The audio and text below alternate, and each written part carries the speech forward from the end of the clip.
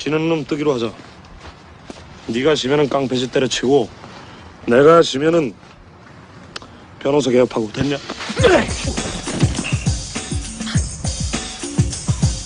이런데도 다 다니나? 네 자료를 검토했다. 나이트클럽 영업 상무, 룸사롱 영업 부장.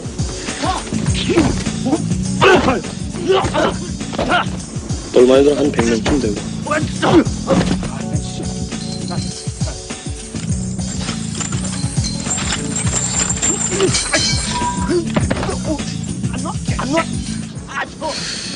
도강파 넘버 3도만. 아, 이거 어떤 개새끼.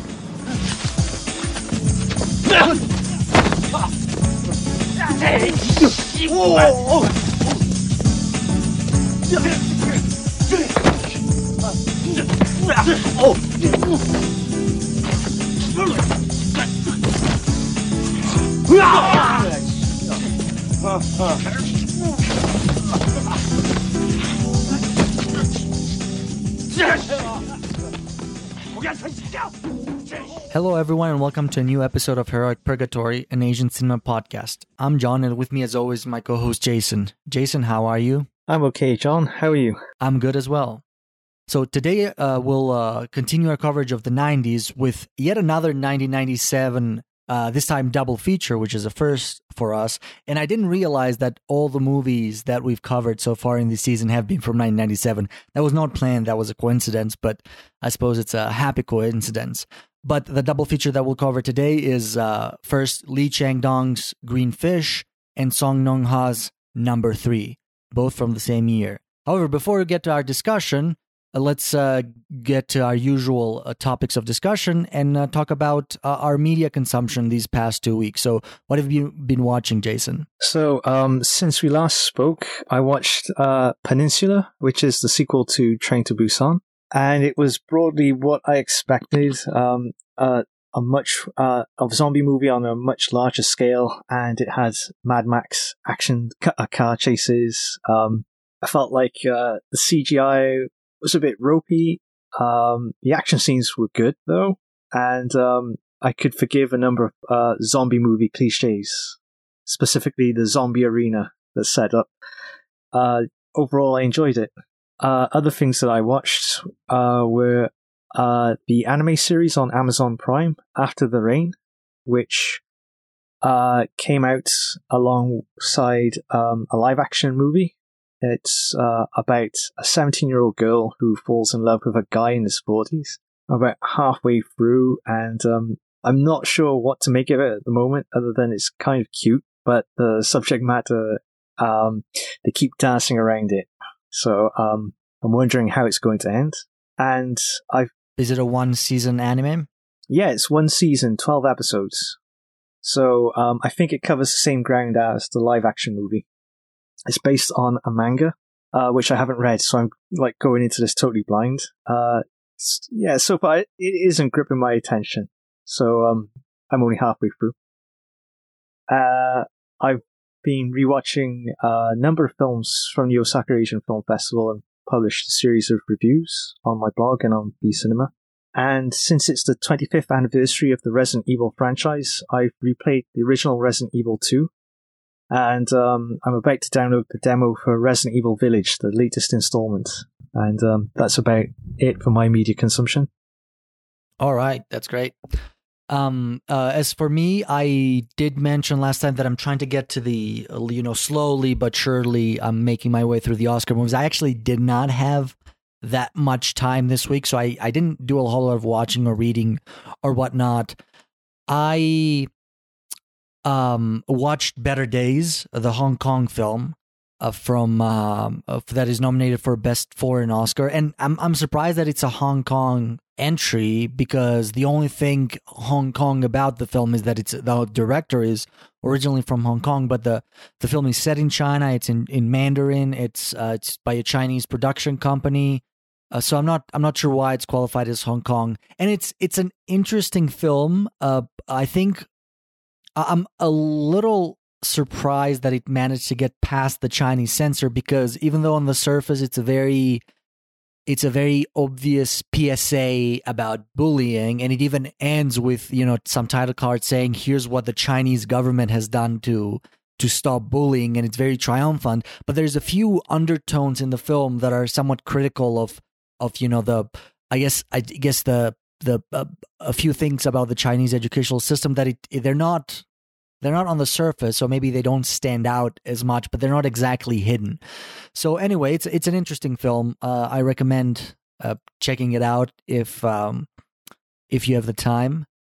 Yeah. So the director is Derek Tsang, and he's the son of Eric Tsang, the famous actor who was in Mad World. But Derek Tsang's previous film was Soulmate. If you haven't seen that, I highly recommend it. It's a great drama. I will. Yeah, I mean, I was, despite, you know, whether or not I do think the film's social commentary is very effective, I still think it was a very good, a very well made film on that level. So yeah, I'll be sure to check that one out. So the other, I rewatched a couple of films that I had seen in the past just because, I don't know, I felt like it. I rewatched The Man Who Fell to Earth, starring David Bowie and directed by Nicholas Roeg. The only other Nicholas Roeg film that I had seen is Walkabout, which I think I have a very high opinion of. I mean, I like it very much. The Man Who Fell to Earth, I did not like it as much the first time I watched it. I rewatched it because, you know, I thought my opinion of it would change. It's a very interesting film, but I don't know that I like it anymore the second time. There's that. And then I rewatched also I think the director's name is Emir Kusturica, the Night of the Gypsies, I think the film is called. The Time of the Gypsies, something like that. It's it won Best Director on the Cannes Film Festival that day, and it's a very good Serbian, I think, either Serbian or Croatian, I'm not sure. I think Serbian film from the early 90s. Very, very, very good film. And lastly, I also finally, I mean, this week the series finale of the Kim's Convenience TV show aired, which did not feel very much like a series finale. I felt like they wrapped up things a little too quickly, and I felt a little bit rushed. And I think that's because the creators, there was supposed to be another season, but the creators just decided to end it early for unspecified reasons. So I really hope, I mean, it was okay. It wasn't terrible, but I really hope they come back, at least do a special, and a better suited ending for the series, because it's a very good series and it deserves that. But that's it for my media consumption these past 2 weeks. Perhaps they'll have a Christmas special. Yeah, I like a lot of British TV shows do. That's not a very common thing in North America, but I don't see why they couldn't do it. All right, so unless you have anything else to add, we can proceed into our news segment. Yeah, we can proceed. And I have a few items written down here that happened or that just got to my attention. The first is that the BAFTA Awards were this weekend, at least as of the time we're recording. We're about a week ago. That's probably 2 weeks ago by the time the episode hits the air. But the BAFTA Awards, and Nomadland, as predictably, won Best Film, and I also think Best Director. And Minari, which is, you know, the Korean American film, won Best Supporting Actress for the only Korean national cast, which I forget the name. I should probably looked up the name of the actress. She did a very good job in that film, and I think the award was deserved. Yeah, there's the famous clip circulating on Twitter where she describes British people as snobbish. Oh, really? Yeah, in her acceptance speech. I have to see that. I have not. I did not. I mean, I only read the winners. I did not watch the awards. Yeah, she considered it high praise because British people have would high standards. Have high standards, exactly. Yeah. Oh well, I guess that's good. The second news item that I've written down here is that the San Diego Asian Film Festival Spring Showcase is actually happening. I don't think it, as of the time we're recording it, I don't think it has started yet, but it will have started by the time this episode is out. And I think at least if you're in North America, all films will be available online, if I'm not mistaken. I don't know if you had the chance to look this up, Jason. I've only looked at the lineup of films, so I'm not sure how broadly available this will be. I believe it will be virtual because it lists you list system requirements here of what kind of operating system and what kind of browser you need to have. So yes, it's online, and it's usually it's something that we cover regularly at Viz Cinema. So it's definitely it's geared more towards indie films and first time directors, if I remember correctly. So it's unlikely that you'll see any recognizable names, but the entries there are usually very worthwhile. So if you have the time and you're willing to spend some money, check it out. 10-part Japanese drama called The Real Thing by Koji Fukada, which has had limited festival play, but I'm a few episodes in and it's very intriguing. So if you have the chance, check it out. That's in the festival? Yep, it's in the festival. It's interesting. Usually they don't have, although I mean, occasionally festivals will show one episode or two of TV series, so I suppose it's not unheard of. Yeah, the Venice Film Festival showed Penance by Kiyoshi Kurosawa about 7 years ago or 5 years ago. So it's rare, but this is a good chance to see high quality Japanese drama. And the last news item, which I actually got from your website, Jason, is a 4K release of Merry Christmas, Mr. Lawrence by Nagisa Oshima. So would you like to talk about that a little bit? Yeah, so there are two films by Nagisa Oshima which are going to be screened in cinemas over the next couple of months. One of them's Empire of the Senses, and the one that's currently on release is Merry Christmas, Mr. Lawrence, and it's a 4K digital restoration. And it's going to be a limited run, but the trailer looks fantastic. I mean, I know this is, at least from what I remember reading on your article, this was not declared, but it would be baffling to me if they didn't follow that with a home video release of like either a Blu-ray or something along those lines. I haven't looked too deeply into that. There's been a number of 4K re-releases of films throughout the year and throughout last year. So this is quite a common trend in Japan. Yeah, so I think for a film like this, it makes sense that they would do a limited theatrical re-release for the cinephiles, so to speak, and then followed by a more broader home video release. So I think that's a reasonable expectation to have. Yeah, this is the sort of thing that would get played in mini theaters, community cinemas, where you can get smaller films, independents and classics screened. So if you're in Japan, you have a chance to see a classic film. All right, so now we can move on to our main topic of today's episode, and that is a double feature, like I mentioned in the introduction, a first for our podcast, and we're covering two films that have a lot in common. You know, they were both released in 1997, they were both directorial debuts from their respective directors. They're both within the gangster genre, they both star the same person, and they also share some other cast, like Song Kang-ho is a supporting character in both of those films. He has a more minor role in one of them and a bigger role in the other. Like I said, they're both gangster films, but they both use the gangster genres for social criticism.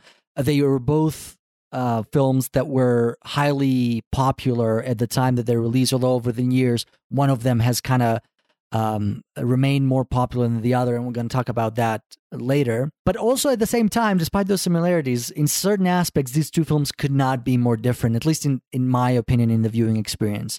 But before going into all that, it's going to be a little harder than usual task for you, Jason, because you have to summarize two films instead of one, but I'm sure you're up to the task. So would you like to do that for us now? One of the films we're going to talk about is Green Fish, directed by Lee Chang-dong and released in February of 1997. It's a story of change and one man's inability to keep up with it. It was Lee Chang-dong's directorial debut feature, and it stars Han Suk-kyu as a young man named Mak Dong. Mak Dong, when we first meet him, has completed his mandatory military service and has been discharged from the army. On his way to his family home in Ilsan, just outside Seoul, by train, he enjoys his newfound freedom and sticks his head out between the carriages to feel the wind caress his face. This is when he spies another passenger, an attractive woman, doing the same thing. Her name is Mi Ai. She is a nightclub singer, and she is the lover of Bai Tai-gon, a gangster. She is the femme fatale who will lead Mak Dong down a dangerous path. Finding that life at home has changed beyond his recognition and his family has broken apart, Mak Dong chases after Mi-ai and becomes a small-time gangster in the employ of Bei Taigon. The second film we're going to talk about is Number 3, and this was released in August of 1997. Number 3 also stars Han Sak-kyu. Number 3 is director Jung Han-song's debut film. It's a satire of hard-boiled gangster films and an ensemble piece, and it tells the story of third-class thugs, a third-class prosecutor, and a third-class poet, all of whom dream of a first-class life. Our main protagonist, played by Han Sak-kyu, is Taiju, a middle-ranking gangster in the Do-gang crime family. After he inadvertently saves his boss's life during an assassination attempt, he rockets up the hierarchy and becomes the family's number 3 man. However, third place is not enough for him. In his way is the man at number 2, a psychopathic colleague named Ashtray, due to the weapon he uses to kill off threats. Then there are various other rival gangsters for Taiju to contend with. His wife, who wants to be a published poet, and an economy in free fall, as Taiju tries to make money off of hotels and clubs during tough economic times. Meanwhile, an exceedingly righteous and tough prosecutor named Dong Pal wants to bring everyone to book and is constantly on Taiju's case. All right, thank you for those two concise summaries, Jason. So, as I understand it, this was a first-time watch for you, right? For both films? Yeah, so I was vaguely aware of both films because they were put out by Third Windows Films. They were sort of a raft of Korean gangster films that this British DVD label or film distribution label put out in the early 2000s. And Number 3 and Greenfish, Kick the Moon, No Blood, No Tears, Guns and Talks. I think those were like the opening salvo of like Korean new wave films that they released. I ended up picking up No Blood, No Tears, and I saw it on TV, and I wanted to get my hands on it because it was such an exciting watch at the time, but I haven't watched the DVD in subsequent years that followed. What's the other? Kick the Moon, which I did review on my blog. So Number 3 and Greenfish, I kind of forgot about over the years. So I was quite intrigued when we discussed putting together this list of films from the 90s, and these two came up. I think these are two of the earliest Korean films I've ever watched, actually. I have two questions for you. Our usual is, what did you think of them? And the second question is, it was me, I think, that to take full responsibility for it, that I suggested that we do a double feature of this film. So what did you think of the films? And do you agree with my assessment that these make a good double feature together? I think they're brilliant. I wish I'd watched them sooner. When I watched Greenfish, because I'd watched As Tears Go By Wong Kar-wai, I definitely got the sense that this was like a debut film by someone like a really talented filmmaker who's using the conventions to tell a story that he's interested in instead of just telling a simple gangster genre story. And although the story's remarkably simple, it has deep meaning in terms of some of the context around what's happening with the main character. Number 3 was possibly it's definitely my favorite, I'd say. Because it's got varying tones like action and comedy. It's not just a tragedy that Greenfish is. And the director, I think he's only done 2 works, but he uses so many tricks throughout the film. It's constantly engaging. Yeah, that's I forgot to mention this when I was doing the introduction, but yeah, that's another thing, that's one of the things that, among the many things that this film have in common, one thing that they differ is that while they were both very popular, and I tried to find box office numbers, but I don't even know if they've ever been tabulated from 1997, and I couldn't find exact one, but from, cursory readings and things that I've kind of gathered from that time, both films were very popular and both performed relatively well in the box office. Despite that, one of the director of number 3, just did one more film and hasn't done anything since. And I think he did a film the year after or 2 years after that, either in 98 or 99, and is just kind of, I guess, retired from filmmaking. I have not been able to find any information about what his career has been like after that.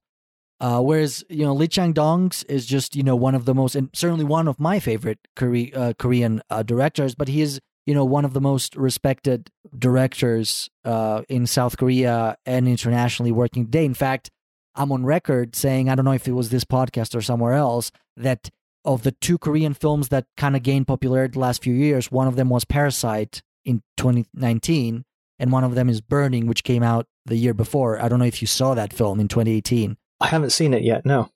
Yeah, that gained a lot of attention, but I think it was slightly obscured by what was the Japanese film that also came out that year? I would say Korean film, Shoplifters. Yeah, Shoplifters. I think because they were both, kind of thinly veiled criticism of capitalism. I think Burning was kind of obscured by Shoplifters.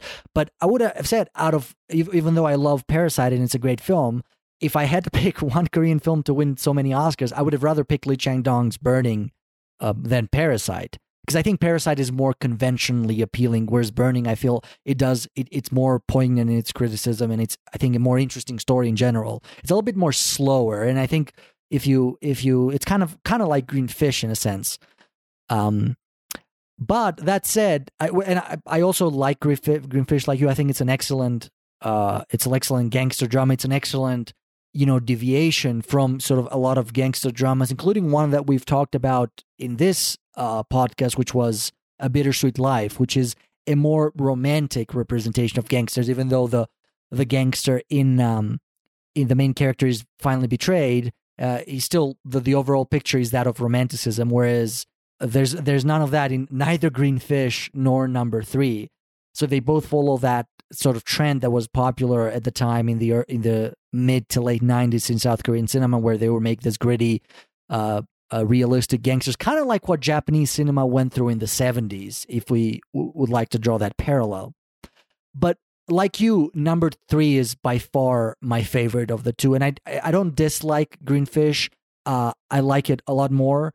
I like it a lot, but I find it relatively too conventional, especially since Lee Chang-dong has done better films that deal with the same sort of subject matter, with the same social criticism later on, especially his next film, Peppermint Candy, which he did in 99. I think he tackles some of the same criticism for Korean society of the time, but I think it does it in a much, much better way than Green Fish. Although Green Fish is still, I don't want to be misunderstood about this, is still a great, first film of his.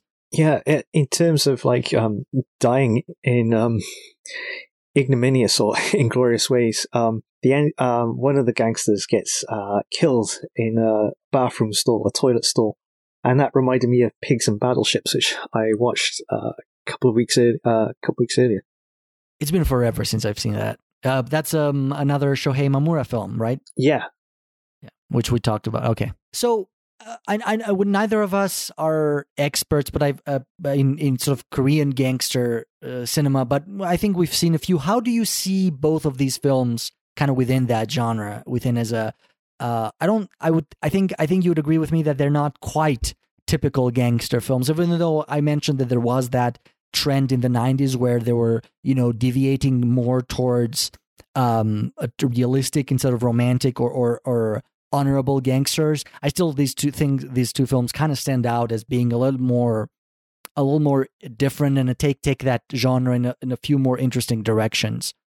I think Number 3 is probably the most far out in terms of the two films, in the way that it satirizes the gangster genre at every turn.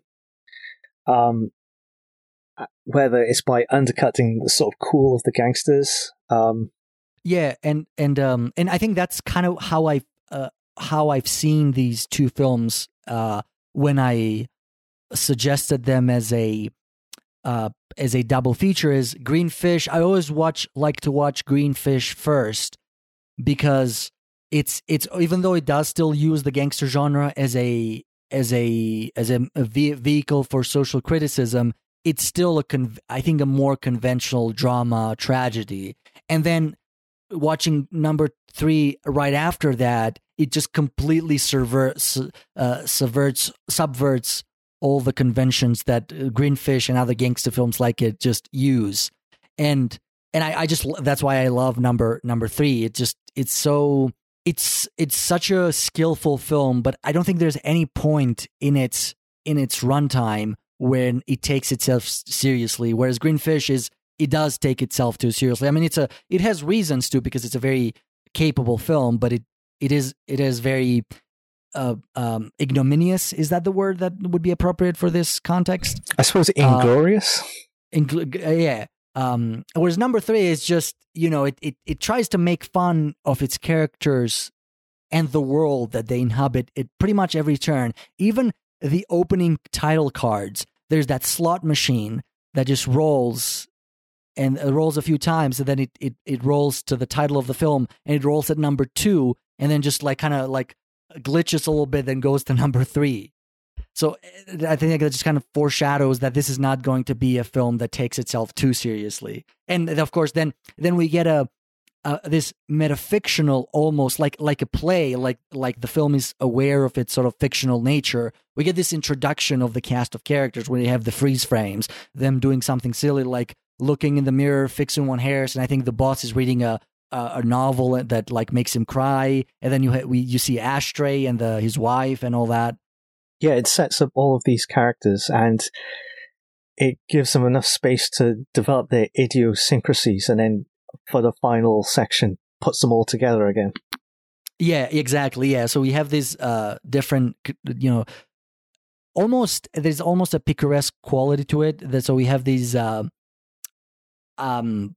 different things that almost happen independently of each other. Like we have his wife that is taking poetry lessons, and then we have the wife of the gangster of the boss who's cheating on him, and then we have the Taiju who is trying to climb the ladder of his organization, and they intersect a couple of times, but mostly they're disparate stories that it just all comes together in that third segment, which is entitled Chaos.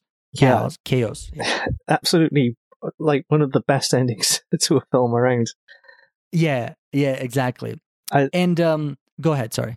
Yeah, whereas Greenfish is just laser focused on one guy, an outsider, who's trying to make his way in a rapidly changing career.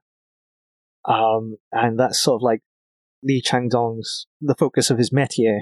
A lot of his stories focus on outsiders, and it's much more poignant and sympathetic, whereas number 3 is very cynical. Yeah, absolutely.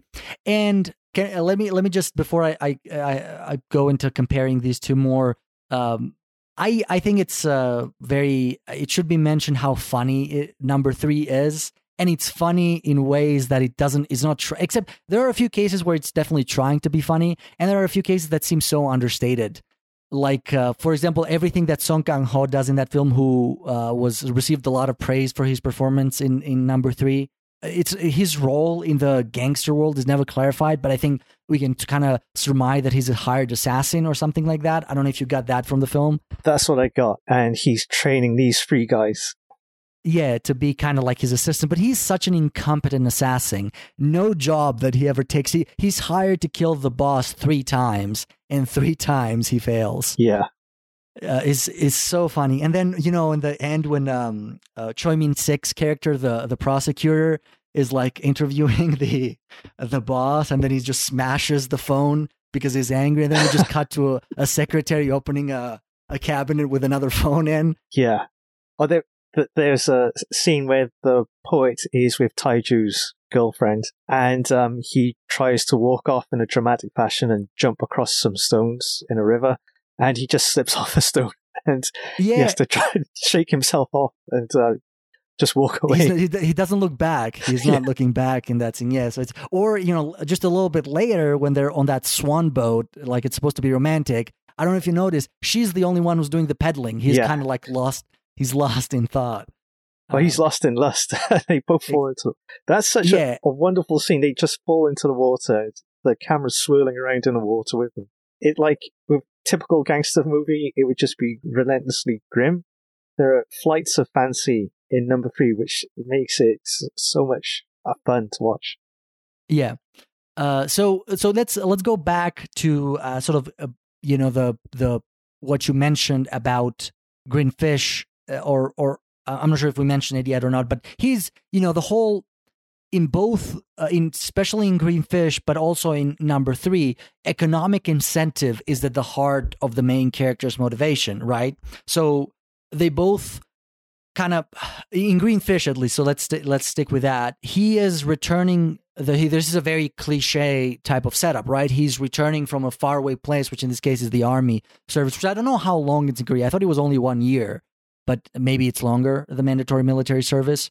It feels like it's a long time, because when he returns home, it's like everything has changed. He doesn't recognize exactly. So I think maybe that's a little bit unrealistic, because you get to have leaves and whatnot, but it's fine. It doesn't matter. You're easily able to suspend your disbelief for that one. And his, everything. And this is also the time, I think, when both these films were being made, and certainly when they were released. If my history is not wrong, this was at the height of the Asian financial crisis, right? Yeah, this was when the IMF had to step in, and there was massive liberalization of the economy, and Korea had to open up to outside companies. The won plunged in value.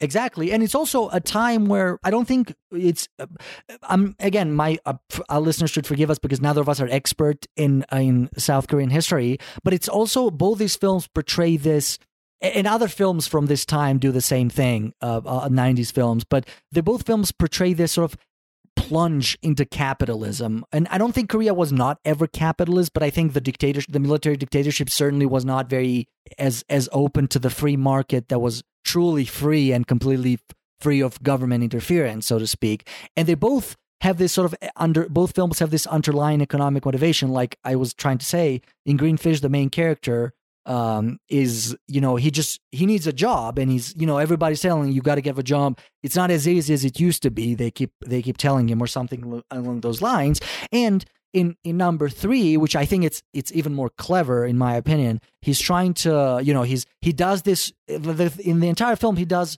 2 honorable acts. The first one is he saves the boss in the beginning, and the second one, he actually sides with the prosecutor, and that may be considered dishonorable depending on whose perspective you are.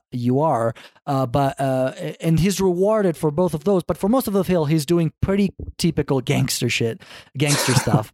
Yeah. And there's one point where he's desperately trying to be number 2, and he thinks he has it, and he's trying to explain to his girlfriend, I'm not sure if he was his wife at that point, what number 2 is, and she doesn't understand. And he said, it's like I was promoted in a corporation. As soon as he dons that suit, it turns into a sort of workplace comedy where he's like middle management, and he's sparring with other people. He's just being chauffeured here, there, and everywhere to different business meetings, and he's complaining about having to work 12-hour days. And he's got this internationalist mindset. He's complaining in his sleep. He complains about his subordinates not learning foreign languages, and this like constant. Well, he complains openly. Yeah, he complains openly about that. And he brags about it to his boss. He has this air of self-satisfaction when his boss says everybody should be like Taiju here, And then they have another that section with internet. Neither of them knows what internet, but his boss is pretending like he is on top of things. Yeah, the mafia recruits people through the internet.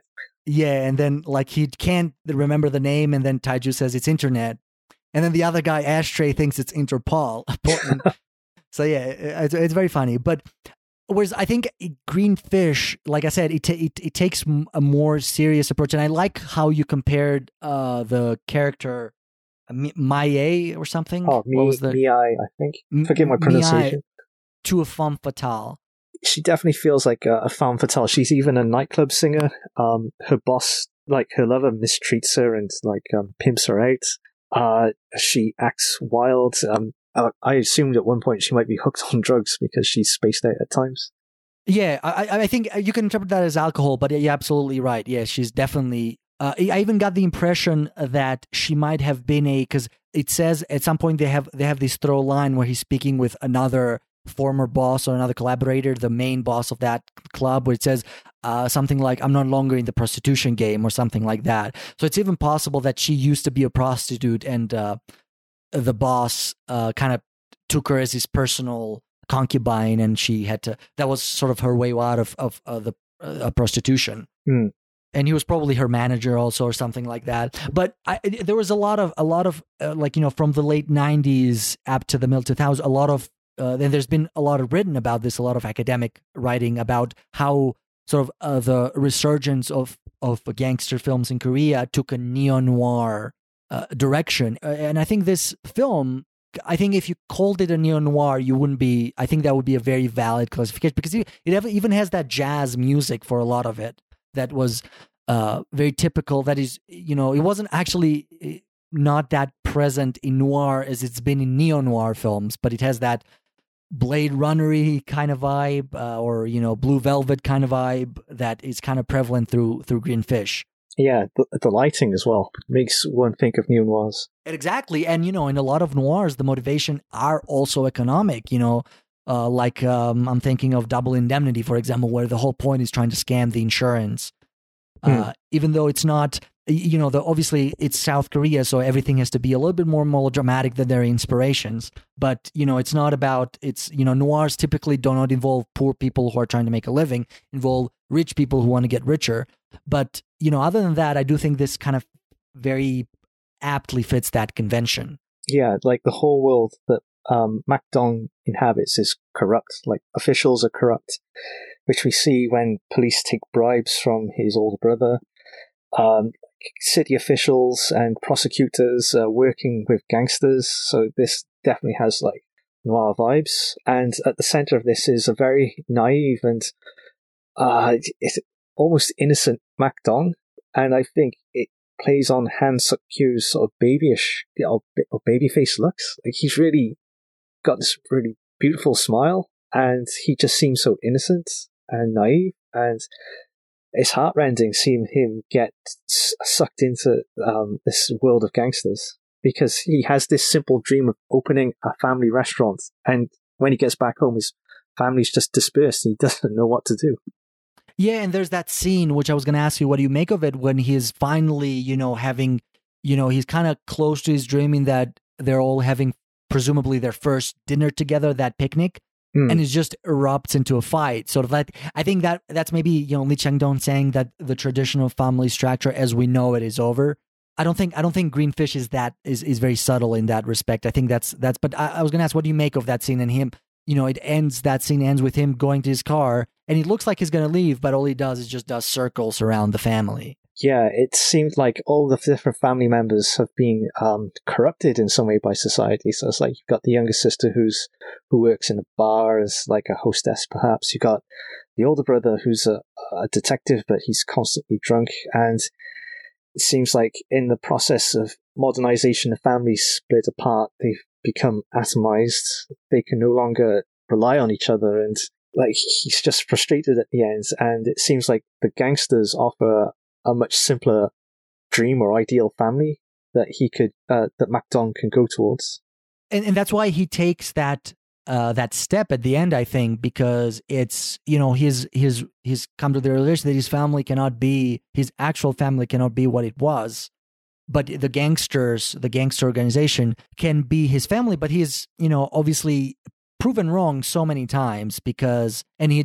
don't think he sees it because he doesn't want to see it. He wants to believe in this ideal thing, because that's his boss also is kind of guilty for leading him on, whereas his boss is just as capitalist as all of them, or as profit motivated as all of them, because he's the one that kills him in the end, because he just did something that doesn't suit his interest. But we see that even before that, for example, Song Kang-ko's character is just kind of betrays the organization at the close to the end of the film, and the other gangsters, simply because there was a moment of weakness on behalf of their boss. Yeah, Bai, the gangster in charge of Mak-dong's gang. He, like, you can imagine, Mak-dong's incredibly vulnerable at this time of leaving the army. He has no direction in life. Trying to find work is hard, and Bai steps in as an older brother, takes Mak-dong under his wing, and you can just, like, Mak-dong assumes the role of the younger brother and just follows like a puppy Bai's orders. And through his naivety, or like you said, perhaps he just doesn't want to see it, because he, like, wants a simple solution to life, Bai betrays him in the end. Yeah. What do you think at the end we don't know how many time has passed between his death, Mac Dong's death, and the time where, coincidentally the boss and his wife presumably are in that restaurant. She's pregnant. Do you think the film gives us any hint that the kid might be Mac Dong's, or is it just me speculating? I think it would be poetic in some ways, but I didn't get that sense. I felt like Bai Taigon had managed to elevate himself, perhaps in the crime world. Now that he has no rivals, he's a little more secure, and he's able to enjoy something closer to a normal life when he's taking his Miyai out.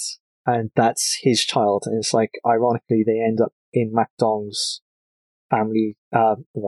Shall I spoil this? Yeah. Spoilers. We've always not been shy of spoilers in this podcast. Ironically, they end up in Mac Dong's family's home. Mac Dong's dream has come true, but with his sacrifice, and it's a bittersweet ending. At the same time, what did how do you think his sacrificed made that happen? Like, he didn't, from what we know, he didn't do anything unless it was just time that just did it, and things just settling after, a temporary crisis in the period of Korean. Is that Lee Chang-dong saying that things will get better? This is not going to be, the troubled times that we live in now are not going to last forever. Is that what you think happened? I think that's it. It's also there's also the sense that the family were so shocked at the death of Mac Dong that they rallied around each other. They can't quite iron out their differences. Like, the drug detective is now working with the family restaurant, but he's still drinking. But Mac Dong's death has done something to sort of galvanize the feeling of family. And whereas, shifting back to number 3, I think number 3 takes a more cynical view at sort of the capitalist structure that Korea pre and post crisis is sort of undertaken. And it's, he is trying really hard to kind of climb into this, and I think it's safe to call it a corporate world, because that's what it is. I mean, like you said, it kind of turns into like a middle management comedy sort of thing. And in the end, it's just he can't. There's just too many. When everybody's looking, when we live in the world where individualism, like that's the word that I think you used, is just looking out for themselves, it's impossible for the entire society to climb. So he can, it's either sink or swim, to use a popular expression. So he just looks out for himself. He kind of defects into the prosecutor, and he's going to jail, but his wife and his kid is secure. And that's another funny moment where he's like in jail and the camera is on him, and he says, "Oh, this kid looks nothing like me." And then he pans to the kid, and it's like just a spitting image of him. Yeah, he's got the ponytail as well. Yeah, the mullet or something. I don't know what that was, and the sunglasses. But yeah, and in the end, and you can, like I said, I called that a noble gesture, but I don't even think it was noble. I think it's just he just kind of resigned himself into that sort of dog eat dog structure, because the prosecutor, before he died, he says, "You know what? I'm one. There's." He says a number. There are so many prosecutors hired every month in South Korea. We will get you. And then that's the last thing I've seen. Of course, there's that misleading, shots where we think he's killed him, but it turns out that he didn't. He made a deal with the prosecutor. He probably, received a reduced sentence, and by giving them information and whatnot. And he won in the end at the cost of everyone else. And I think the slightly more cynical, but also more realistic approach that number 3 takes with kind of the same subject matter. Yeah, it's like you said, it's like when he spent most of the film trying to work within the family, and he's constantly banging his head against a brick wall. And then when he decides to act as an individual, then he manages to progress in life to somewhere more to his satisfaction. And I think it's quite an interesting contrast. Like Han Suk-kyu's character in number 3 survives by betraying the world of gangsters, whereas his character in Green Fish ends up dying because he adheres to all the rules, which is something that happens in a Bittersweet Life as well. Yeah, and I think it's also, let's just not short the main actor, which his name is Han Suk-kyu. Sang-kyu. I mean, he couldn't be more different between these two films, right? And yet he's so good in both of them. Absolutely. Like, I love the fact that in number 3, he's like, when you first see him, he's a street bug, and he dresses like it. And then when he progresses up the ladder of leadership, he dons the suits, and he has a more debonair air about him, but he still keeps going back to the streets, and he still has this thuggish part to him. Whereas, and you can believe that he would be a leader in that. Whereas in Green Fish, he plays a character as incredibly naive. Babyface, I think. Yeah. I think that was you coined the perfect word for that. He's a very babyface character. Yeah, he's like such an innocent, and it stands in a complete contrast to his performance in number 3. And I think it's worth noting that Han Suk-kyu was a very popular leading actor in the late 90s. He was in this, he was in Green Fish, he was in Christmas in August, he was in Shiri, however you pronounce that. And then sort of, I mean, he's remained a leading actor in Korea, and his movie, he's remember, for some reason internationally, the movies that he stars in don't get as much attention as he did, like for like a brief amount of time in the late 90s and early 2000s. He's been in starring roles, and his movies do well in Korea, but I don't think he's internationally as well known as he's for this, especially Shiri, which was the big Korean hit of '99. Yeah, like I had trouble remembering where I'd seen him before when I watched these films. Whereas Choi Min-sik and Song Kang-ho have become like household names, and even made a jump to Western films in the case of Choi Min-sik. Yeah, exactly, and I think both of them are also brilliant in number 3. Oh yeah, Song Kang-ho, like showing his comedic chops, and I think I read in a review that he was ad-libbing a lot of his speeches when he's giving lectures to his acolytes, his gangster acolytes, and this was something that came up with Memories of Murder, which he discussed in the last season of Heroic Purgatory, where he's ad-libbing scenes in the club or in police briefings. So if you want to see some of Song Kang-ho's comedy ability, you should definitely check out number 3. Yeah, oh, definitely, yeah. And whereas in Green Fish, his role is smaller, I think, in the Green Fish. He just plays like a very typical thug. I don't think he does. I think he does stand out in that film a little bit, even though he's very briefly in it. But in number 3 is great, and Song Kang and Choi Min-sik, of course, too. I think Song Kang-ho technically he got his start in a year before with The Pig That Fell into the Well by what's the director's name? Sang-soo.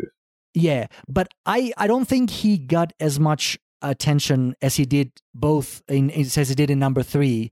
Where after that he would go in to star to have a more prominent role in The Quiet Family and show more of his comedic chops, and then other films that just continue. But also Choi Min-sik also that's the film that kind of catapulted him into stardom.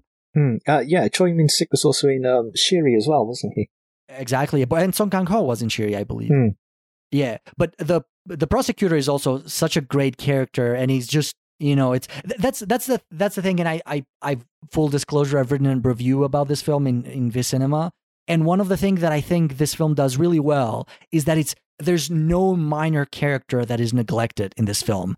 Every minor character, no matter how little appears in screen, is distinct, is well treated, is treated with is given just something to make them memorable. And I think Choi Min-sik, of course, is not a minor character, is a pretty significant character in the story, but right from the beginning he just kind of he makes noise. He makes his presence felt, and the fact that he's a figure to be reckoned with. Yeah, I love the fact that he dresses and acts like a working class guy, like Taiju's character. Like when he's going to these I don't know, how can you describe them, like outdoor restaurants, and he's knocking back drinks, soju probably, and he's dressed like he should be going to work at docks. Yeah. Well, he has this very kind of pride, this sort of almost existential pride that is he's a self-made man, and he's led this honorable life, which is anything but what he perceives the gangsters to be. Even though I think the film makes the point that that's it's just capitalism is treats all its children the same, even though from an outdated moral system you might perceive certain professions to be more honorable than others. In terms of making a live in the society, both Choi Min-sik's characters and Ha Suk-soo, so Taiju, are both, they work very hard for what they do. But they're disposable. They're disposable, exactly. Just like, and I think even though it's he says it as a point of honor, Choi Min-sik admits it, that says, if you kill me, someone else will come after you. So that's how the system works. Yeah. And of course that fight that they have, and I think it just, the film, and this is, I think, and this is not that subtle, I think it's fairly obvious, but the film does this brilliantly, is that, obviously gangster films are all about masculinity, and even though Green Fish is slightly subverts gangster films, sort of the topic of manly honor is still present there, whereas number 3 just completely dismisses and plays around with that. And the fact that when Choi Min-sik prepare for this fight, everything about the fight completely undermines their masculinity. First of all, the fact that it takes place on a children's playground, I think is just brilliant. I think it's just a very brilliant choice by the director. And it's not a cool fight. It's not a heroic fight. It just starts with Taiju sucker punching the prosecutor before he is even ready. And then they just keep running from each other. It's just a very dirty, very, very unorganized fight. Both of them train very hard, and the prosecutor exercise every day, and Taiju has been in tons of fights, so both of them are prepared for this. Their fight just kind of looks ridiculous. Yeah, it's kind of like a realistic fight where there's a lot of wrestling. Pretty much, yeah. It's just, and they're both exhausted without a clear winner at the end. Yeah, and they can agree to disagree at the very end. There's no, yeah, I love that fight, and I appreciated you pointing that out in your review. All right. So another thing that I think I mentioned, that I do think that one of number 3's strength is characters, and I think also Green Fish has fewer characters, but the ones that have are treated very well. But what do you think of either film's treatment of female characters? They're both integral to the film, but they're in different ways, different in number 3 and different in Green Fish. What did you make of either film's treatment of female characters, which is, I have to say, a weakness of Korean cinema, especially around this time? I felt like Mi-ai in Green Fish was like your archetypal femme fatale, and she lacked agency. So I would agree with that. Yeah. Yeah, she's very much subject to the whims of the men around her. So she's kind of, I don't want to say two-dimensional, but she lacks what the women in number 3 have, which is like ambition, individual thought that can alter the whole course of a story. Yeah, the women in number 3, they've got so much depth to them. Like, you could, Taiju's girlfriend, Hyunji, she could just be a gangster's mole, or she could just be like Mi-ai in Green Fish, but she's got a desire to be a poet, and that allows the film to go into the world of the bourgeois, and we get invited into like poetry salons, and we meet flamboyant characters, and that has an impact at the very end of the film. And I just love this characterization, which is just so, it made her idiosyncratic and interesting and important to the film, rather than just an object for men to chase. Yeah, and I would say the same about the boss's wife in number 3. She's not as interested as Taiju's wife, Hyunji, but she's not shortchanged in terms of her place at in the overall narrative. She is, like you said, she has desire, she has agency, and she knows what she wants, and the film gives her the space to kind of express what it is that she wants out of life. And, it fits perfectly within, one of the most powerful bosses of the city's wife, what she has the power to do and how she uses the maximum of that power.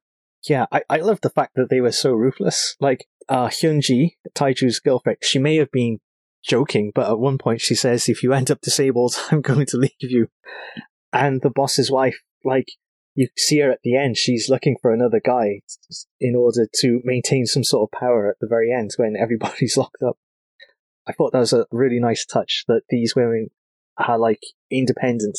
Yeah, and I love how the it looks like, I feel like this is just, like I said, it goes to the quality of writing from I think the director of this film also wrote it in number 3, but you think that is just that the infidelity of Taiju's wife and also the boss's wife is a subplot in the film, but it's actually integral to how that scene ends, because that is the match that starts the big cascade. Because what happens, Ashtray goes to, if I'm remembering the film correctly, I saw it a couple of days ago, so I should, but in case I don't, please correct me.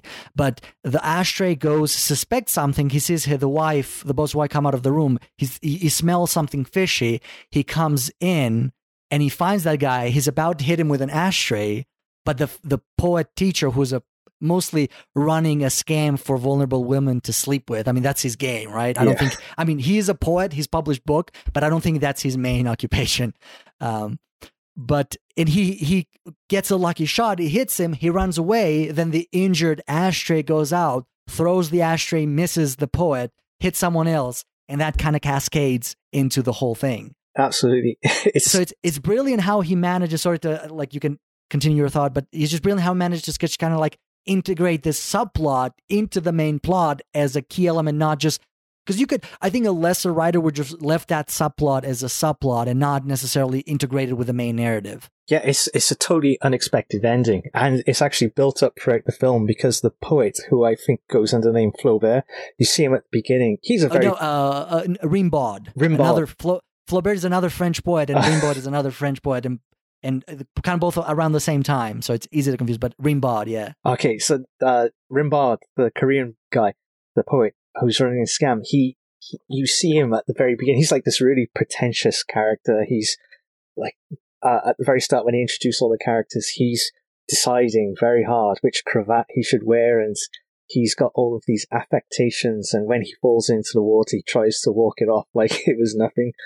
Yeah. And then when he has the affair, he gets roughed up by Taiju's gangsters, and you might expect it to end there, but he gets the poet himself gets drawn deeper and deeper into the world of the gangsters, and then he has this, because he's already been brutalized once, when Ashtray approaches him at the very end, at least this unexpected twist, which, yeah, like you said, sets everything off. Yeah. And I think, like, two things. For one thing, I also like to give credit to the writer for writing the boss's wife smart enough that I think it's not expressly stated in the film, but I do think whereas Taiju's wife is kind of tricked by him in the beginning, thinking that he's legitimately taken with her instead of just being someone who is trying to who's just carrying on the pretense of giving poetry lessons to women just to sleep with them. I think the boss's wife immediately, as soon as she describes it to him, I think she immediately sees him for what he is. There's someone who just sleeps with women. It's not stated, but I do think that she's aware of that. Yeah, there's like a real reversal of power dynamics when exactly. She has that meeting with him on a rooftop, and he's like, I'm in over my head. Whereas when he's with Taiju's wife, he's totally in charge, like physically and mentally. Yeah, and also I think the film, both his acting and sort of how the director and the cinematographer choose to show him as a completely phony and pathetic character that, as an audience member, I just couldn't help but feel sorry for him. And you just have that moment where Ashtray is about to hit him, and you, like, especially even if it's not the first time I watch it, I just say, no, that can't happen. It's just that emotion that he's just so pathetic that he just inspires pity. And I think the filmmakers are aware of that, and they just, like, that was a brilliant choice to just reverse that and get him give a lucky shot, because you can't have a character like that die. Absolutely. Okay, but yeah, and I agree in terms of, because I talked about number 3, but in terms of Green Fish, Mii, I I don't think she's the three-dimensional character. I think in vacuum, I think she's a very well-written character with motivations and with an interesting backstory. Like I said, the film doesn't. I think the film gives you enough to kind of speculate a lot about where she's coming from and what it is that brought her to her predicament. But I don't. While I think the writer, which I also think was Lee Chan-dong, did a good job in writing her, I don't think they do her justice in the narrative. I think she, like you said, I don't think they give her enough agency. I think she's an interesting character, but is just used as a means to get from point A to point B. She's as a means in the train. She's just a means for the MacDong to get introduced to the gangster life, and she's a means for MacDong to sort of like kind of become more, more embroiled. Yeah, into the family, into this sort of gangster quote unquote family. And I think she's just there to serve the other characters without her doing anything herself. Her desires, I think, are well expressed, but the film doesn't give her agency. I mean, there's no need to make it more complicated than it is. It's just the film doesn't give her agency, and I think that is very typical of. That's why I always consider, even though Greenfish is a great film, I do think it's a very more typical film of the time that it was made of. Whereas I think number 3 was, in every respect, was very ahead of its time. Yeah, I'd agree. There's an interesting aspect to Miai's character where she's speaking Russian. Really? Where what part? It sounded like she's uttering Russian words. I wasn't quite sure. Because, I might have missed that. Yeah, but like it hints at an interesting background, but we don't get to know that much about her. Okay, I mean, maybe I'll just try to see if I can find that. I might have missed that part. Do you remember approximately where it happens? It's after, like, she's in a rage after Bai has sort of pimped her out to a prosecutor. Oh, do you mean that like chant that she chants every once in a while? Yes. Oh, okay. I actually, because that you're right. Okay, so yeah, there's a thing whenever she gets angry or whenever she gets overwhelmed, whenever it sounds like to me at the time I interpreted it as, other than the subtitles don't translate it, so I actually don't know what language it is.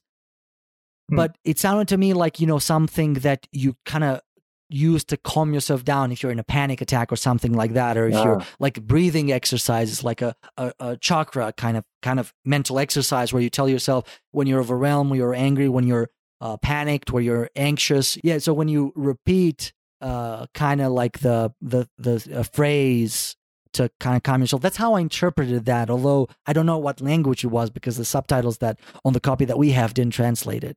Yeah, I did wonder about that background, and if we could have got more about that background, perhaps it would have made her character more fleshed out. Yeah, that's true. Like I said, I just interpret that as a coping mechanism that she's come up with to kind of deal with her harsh life. Yeah. Another thing that I like about number 3 is kind of how self-referential it is sometimes. Like, again, the film, like, there is a scene, let me get to my notes here. There's a scene in the end when the interrogation, when the boss is caught, and right before he's taken away, he looks, I don't know if you noticed this, he looks straight at the camera and he says about Taiju, he says, do you think he will see the 21st century? Yeah, it's like breaking the fourth wall at that point. Exactly. And there's more examples, but I interpreted that as to say, as like Taiju, for the second time in the film and the second time in a long time, he did that. The first act of nobility, he did it in film's time in 1992, sort of before the IMF, before presumably Korea became a dog-eat-dog capitalist like culture, and then in 97 he's kind of become that corporate thing guy that is trying to just climb the corporate ladder of his crime organization. And then he just does one more noble, again, it could, like we said, might have also been selfish, but at least it's somewhat noble. And the boss, before his last words are, he looks at the camera and he says, do you think this kind of character will survive the 21st century? And he says, do you think this kind of nobility, this kind of proper acting has place in where we're headed? Because, number 3 at least, and this is, I think, slightly hinted into like the future in a more broad sense, is also kind of a theme in the Green Fish, but it's a lot more explicitly talked about in number 3. This it's the 21st century. It's coming. What year it is? There's a dialogue that have is it January 1st, 2000, or is it January 1st, 2001? Nostradamus. So exactly. There's this big concern about what is the next century for. It's like this symbolic coming of age for South Korean society, and I think the boss is kind of summarizing the point of the film. That is this where we're headed? Do you think that kind of nobility is what will be Korea's future? And I think he thinks that no, it's not. And of course, the film gives us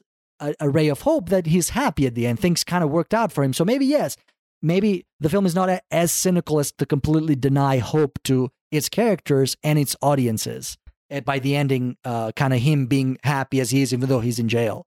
Yeah, like there's the bit at the ending where Taiju is like fantasizing about his life in America, I guess. And his wife Hyunji and his son are on a beach and they're waving to him and he's walking towards them. And it's like a grainy image. And in a typical gangster movie, like that happy image would immediately be shattered with the main character getting killed. But Taiju just walks into like a pillar and knocks himself out, which is like just the movie again using comedy to subvert everything. Yeah. And just to get back to the self-referential thing, there's other things that the movie just kind of is. There's a lot of dialogue moments where they kind of justify their action as to what would happen in a gangster film. Like he has one example. He has a dialogue with his wife, and he says, "Why do you think gangster films? There's no kids in gangster films." And they have that exchange, which I think is very, very interesting. Yeah, it makes gangsters timid, and his wife like undercuts that sort of typical macho bravado and says it's because they don't have any plans for the future. Yeah, they're lost souls essentially. Yeah, and that's the thing that gets him to think outside of the role that he's currently acting in. Yeah.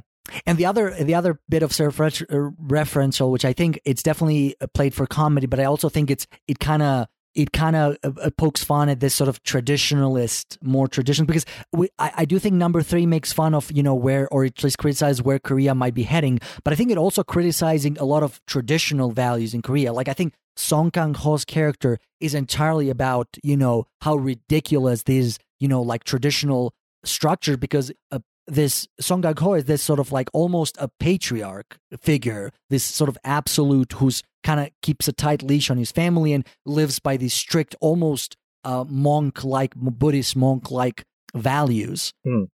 But another part where the film just undermines these a lot is when and there's 2 times where this like thing appears. First is where to a businessman who's about to sell the hotel to a rival gangster, and they're trying to argue with each other, and they use these Chinese proverbs.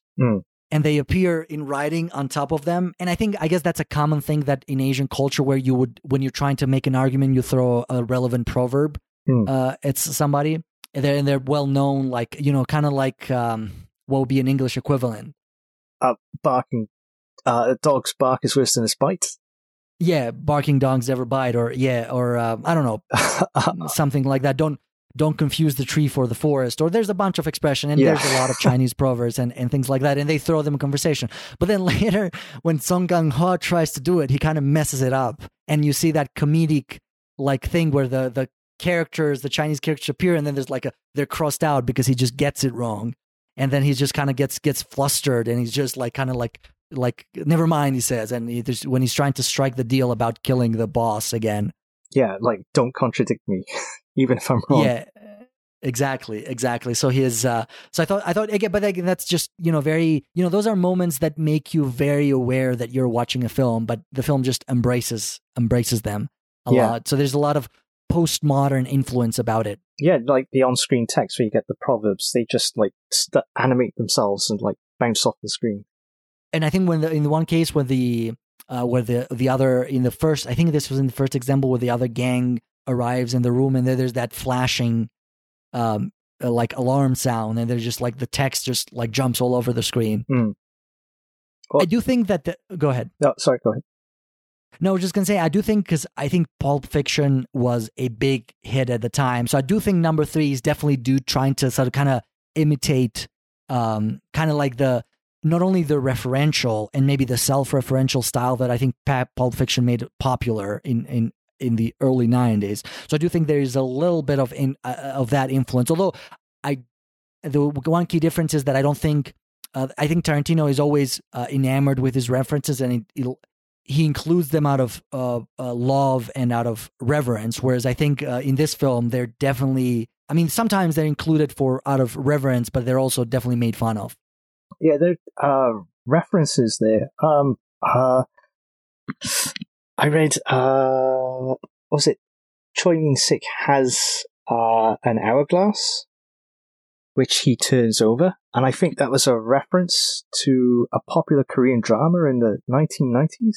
Okay, that I would definitely not have seen because I don't recognize that reference. Yeah, Sandglass. Like this is something I've read in a review from somewhere else, so I don't know how accurate that is. Yeah, I noticed some references, especially like I felt parts of number 3 reminded me of the early Scorsese film Mean Streets. Nothing specific, but the vibe in general, kind of the whole fast pacedness of it, and parts kind of like how the gangsters act and all that. It reminded me a little bit of that film.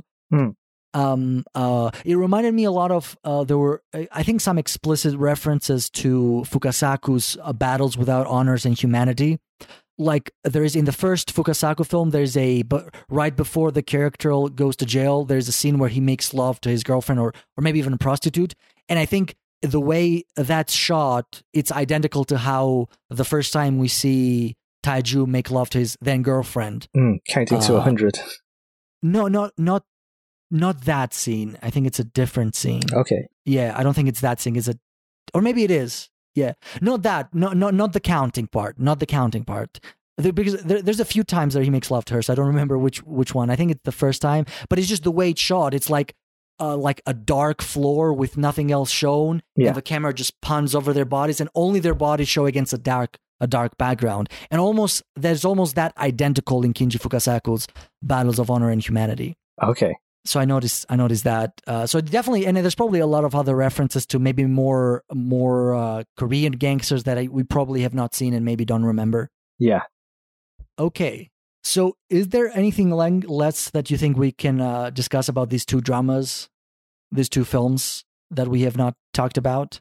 Like the gangster Bai, there's talk of him being mixed race. Wait, who are you referring to? Bai Taigon, the main gangster in Greenfish. Like, is that when he tells the story of his growth? Yeah, like the rival gangsters, I think they call him like a mongrel and trying to act like a dog. And there's mention of Vietnamese about him. Interesting. I did not pick on that, but that would certainly contextualize certain things that happen in the film, and maybe her chanting in a foreign language that you mentioned earlier, his girlfriend, like Miai. That's what I got a sense of, though, that he's mixed race, and like these Korean gangsters are denigrating him for it. Yeah, I mean, it definitely got the sense that he grew up in a very poor household, but I did not get the mixed race part of it. Like his parents, when he tells that story, his parents abandoned him. And I don't know. I mean, that's possible. I will have to look into that. That would definitely put it into perspective and make us understand where that character is coming from, because he's definitely an interesting character. But I don't know. I didn't get that. I mean, now that you mention it, it is something that I think it's a theory that is worth investigating. Yeah, I could have misinterpreted it, but that's like the main thrust that I got with his interactions with the Korean gangsters. The other gangster, yeah, I interpreted that as more, just a way to describe him as inferior, like when they kept making those dog metaphors, that he's a puppy, that he says, I had a puppy that used to kick all the time, but now he's a grown dog and he thinks he can bite me, he can bark at me, but he still doesn't dare bite me. Like I just interpreted that as him seeing Bai Tai-gong as inferior to him, not necessarily making denigrating him for not being fully Korean. It is possible because he would have maybe be old enough to be kind of a child of Vietnam War refugees. Yeah, well, the Korean soldiers did go over to Vietnam. Yeah, exactly. So he age-wise, he might fit into that category, although I don't necessarily think I got out of the film, but it certainly is something that it is a possible and valid interpretation. Yeah, I could. And I would have to look up, sorry to interrupt you again, but I would have to look up what language is she saying those chants in, because that would explain a lot. That might shed some light into that. I could be way off with this, but yeah, that's what I interpreted it as. Again, these all three of these main characters are outsiders. Yeah, exactly, yeah. Okay, so anything else about these two films? Just brilliant use of locations and sets, just to show how they progress in society. Like, you see, Mak Dong's family live in a satellite city of Ilsan, just outside Seoul, and it's just like this forbidding place which promises urbanization, which is going to wipe out everything. And then Taiju, he becomes a child of like the consumerism that was rampant in throughout Korea in that era. And when you see him move up in the hierarchy of the criminal family, and he gets this lavish apartment. Yeah, and it's but for Taiju, he's the first thing that he's rewarded is we're getting a condo in the city or something like that, and his girlfriend is super happy, and he says I'll earn enough income, and she's she doesn't. I also like how in again, speaking about how great female characters are in number 3, she doesn't have like the typical gangster wife or mother or whatever that she's concerned about. Even though that comes later, in the beginning she's happy. My boyfriend or my husband or my fiance, whatever, he's making money and he's a gangster, and that's it is what it is. She's completely aware of what her boyfriend does for a living, and she's super happy when he makes enough money to not have her work at a nightclub anymore. Yeah. Okay. Yeah. So one thing that kind of fascinates me when I first encountered these two films is that, and I think predictably, Greenfish won all the awards that year. So I think the Blue Dragon Awards or the Grand Bell, I don't remember which one, the big awards that are in South Korea, Greenfish won Best Film, Best Director, Best Actor, and I think Best Screenplay and a bunch of other awards. Number 3 did not, even though I do think it did very well in the box office that year. The only award that he was recognized for in the national awards of South Korea was the Best Supporting Actor for Song Kang-ho, which I think is very well deserved. Although I do wish that it was, because I do think it's a great film. I would when it comes to number 3, and we will kind of give our closing thoughts, obviously, but when it comes to number 3, I would stop short of calling it a masterpiece. I really enjoy that film. And I am a little bit, I do think that it came out too early. I think had it come out just 2 or 3 years later, it was just the market and just the culture for that kind of experimentation in South Korean cinema had not yet been born. And I think had it come out a little later, would have been, I think, a lot well received, and it would be a lot more beloved now, whereas it's cinephiles and connoisseurs of South Korean cinema will have heard of it and may have even seen it, but it does not have the place that some of the top Korean films that are played all the time in streaming services and are released on DVD, and they are held to the high regard, whereas number 3 doesn't have that place. Isn't that the way of comedies, though, that they're not appreciated as much in their time? I was really impressed. Like, this is like leapt up to become one of my favorite Korean films of all time. It's just so brilliantly constructed, and it's, even though it's made in 1997, it has like this visual style to it that seems to presage a lot of Korean movies further on, and you don't see that visual inventiveness. It has that very modern, almost postmodernist kind of things that kind of keeps it timeless almost. And it has, even though it is fairly, it's not shy about when it's taking place. It's talking about Korea in the 90s. Like it's very meant to be a topical critique, yet it somehow is able to transcend that. I wish, somehow some people kind of are able to kind of like revive old films, like they watch them, they think it's great, and I wish I had that kind of influence in the world of cinephiles. If I could say, hey, watch this film because it's great, and just everybody listen to me, but alas, I don't. A Criterion, if you're listening to this. Yeah. Rescue number 3. Criterion should release a copy, because it is definitely Criterion material. Absolutely. Can I just say, like, one scene that stands out in number 3 is the music video scene. It's just pure 90s, the music.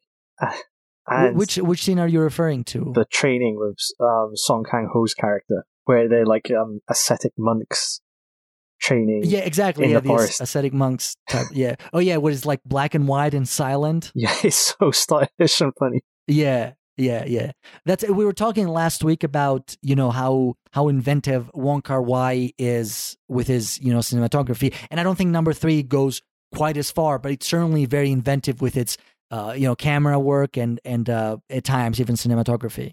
Yeah, I love some of the match cuts you get when the camera's spinning and it goes from like the ashtray to another circular object, or the overhead shots so often where it's just kind of.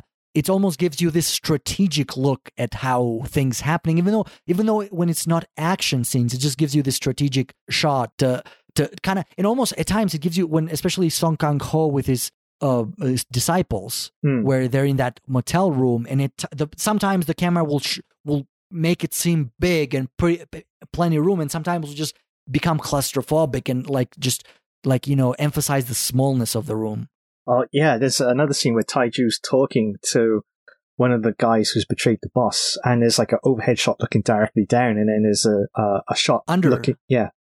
I love that shot. I love that shot, yeah. It's just such a brilliant switching of camera angles, and like that visual inventiveness you just don't see in many movies. Yeah, and again, it's like the small, and I think this episode has been more about number 3 and Greenfish, and I kind of predicted that because I do think, like I said, Greenfish is the more conventional, whereas number 3 is, generates, has a lot more noteworthy things to talk about. Even though I do still, both are great films, and they kind of go together well. But number 3 has this small details that just kind of like that, like just show how, like when Taiju escapes. And then he just falls into a cart of apples, and then just kind of goes down and grabs an apple, and as he's limping away. Yeah, he's just being tortured. He probably hasn't eaten in such a long time. Yeah, exactly. Like details like that are just, or like even like what I mentioned earlier, the pedaling stuff. Like you'd have to go to the extra mile to say, the scene is about Taiju's wife. What's her name? I should say her name to be fair to her. Let's see, it's Hyun-ji. Hyun-ji, yeah. Hyun-ji, and that scene is about Hyun-ji starting an affair with a poet, with Rimbaud or whatever his name is. But they just go into insert the extra things, like him just completely in lust, like you said, and her just pedaling and struggling to pedal for 2, and that very romantic scene that is so undermined by that. Yeah. Or when Taiju's wheeling the boss in the hospital gurney. Like hit Taiju and his boys, and he just does a wall run. It's completely unnecessary, but it adds so much style. Exactly. So I do think if whoever's listening, give a try to number 3. Of course, watch Greenfish as well, because it definitely. I like recommending Greenfish along with number 3, mostly because of the irony of how the director of number 3 kind of faded into obscurity, whereas the director of Greenfish very deservedly became one of the most famous directors of South Korea. But still, Greenfish, I like to recommend as a baseline for what a typical, although very good gangster film would look at the time. And then number 3 to just subvert all that and also be a very, very good, very forward-thinking film. Yeah, I think your decision to pair the two together is just brilliant. Okay. So let me, is there anything else that you'd like to go over before we close the episode? No, I think this is great. Okay. So we hope you enjoyed our discussion of Greenfish and number 3, and we hope that if you have not seen either of these two films, we strongly encourage that you do, because they're great films either way. And we also encourage you that if we have made any mistake or we've made any historically or factually incorrect statements, please feel free to leave a comment and correct us. We're happy to issue apologies if necessary. For next time, for the next episode of Heroic Purgatory, again, we're continuing with our 90s theme, and especially we're sticking with 1997, and we'll be talking about Takeshi Kitano's 1997 masterpiece. Well, we'll see about that, but it's 1997 film. I don't like to prematurely give any reactions, but 1997 film Hanabi, or Fireworks, the Venice Golden Lion winner of that year. All right, so anything you'd like to finish with or plug before we close the episode, Jason? I'd just like to encourage everybody to keep watching Asian films, and you should definitely check out, as you said, people should definitely check out Greenfish and Number 3. Please visit V Cinema and get in touch with us if you have any comments, and thank you for listening. Yeah, and I always forget to say this, but if you enjoy our show at all, you feel free to leave a review at Apple Podcasts, because that helps other people discover it as well. If it's convenient for you, I know you have to download it, so I'm sorry for that. But if you can, leave us a good review, and if you enjoy the show. So thank you very much. Enjoy the rest of the weeks, and until next time, enjoy watching these films. 처음 만난 때의 눈빛이 아직 내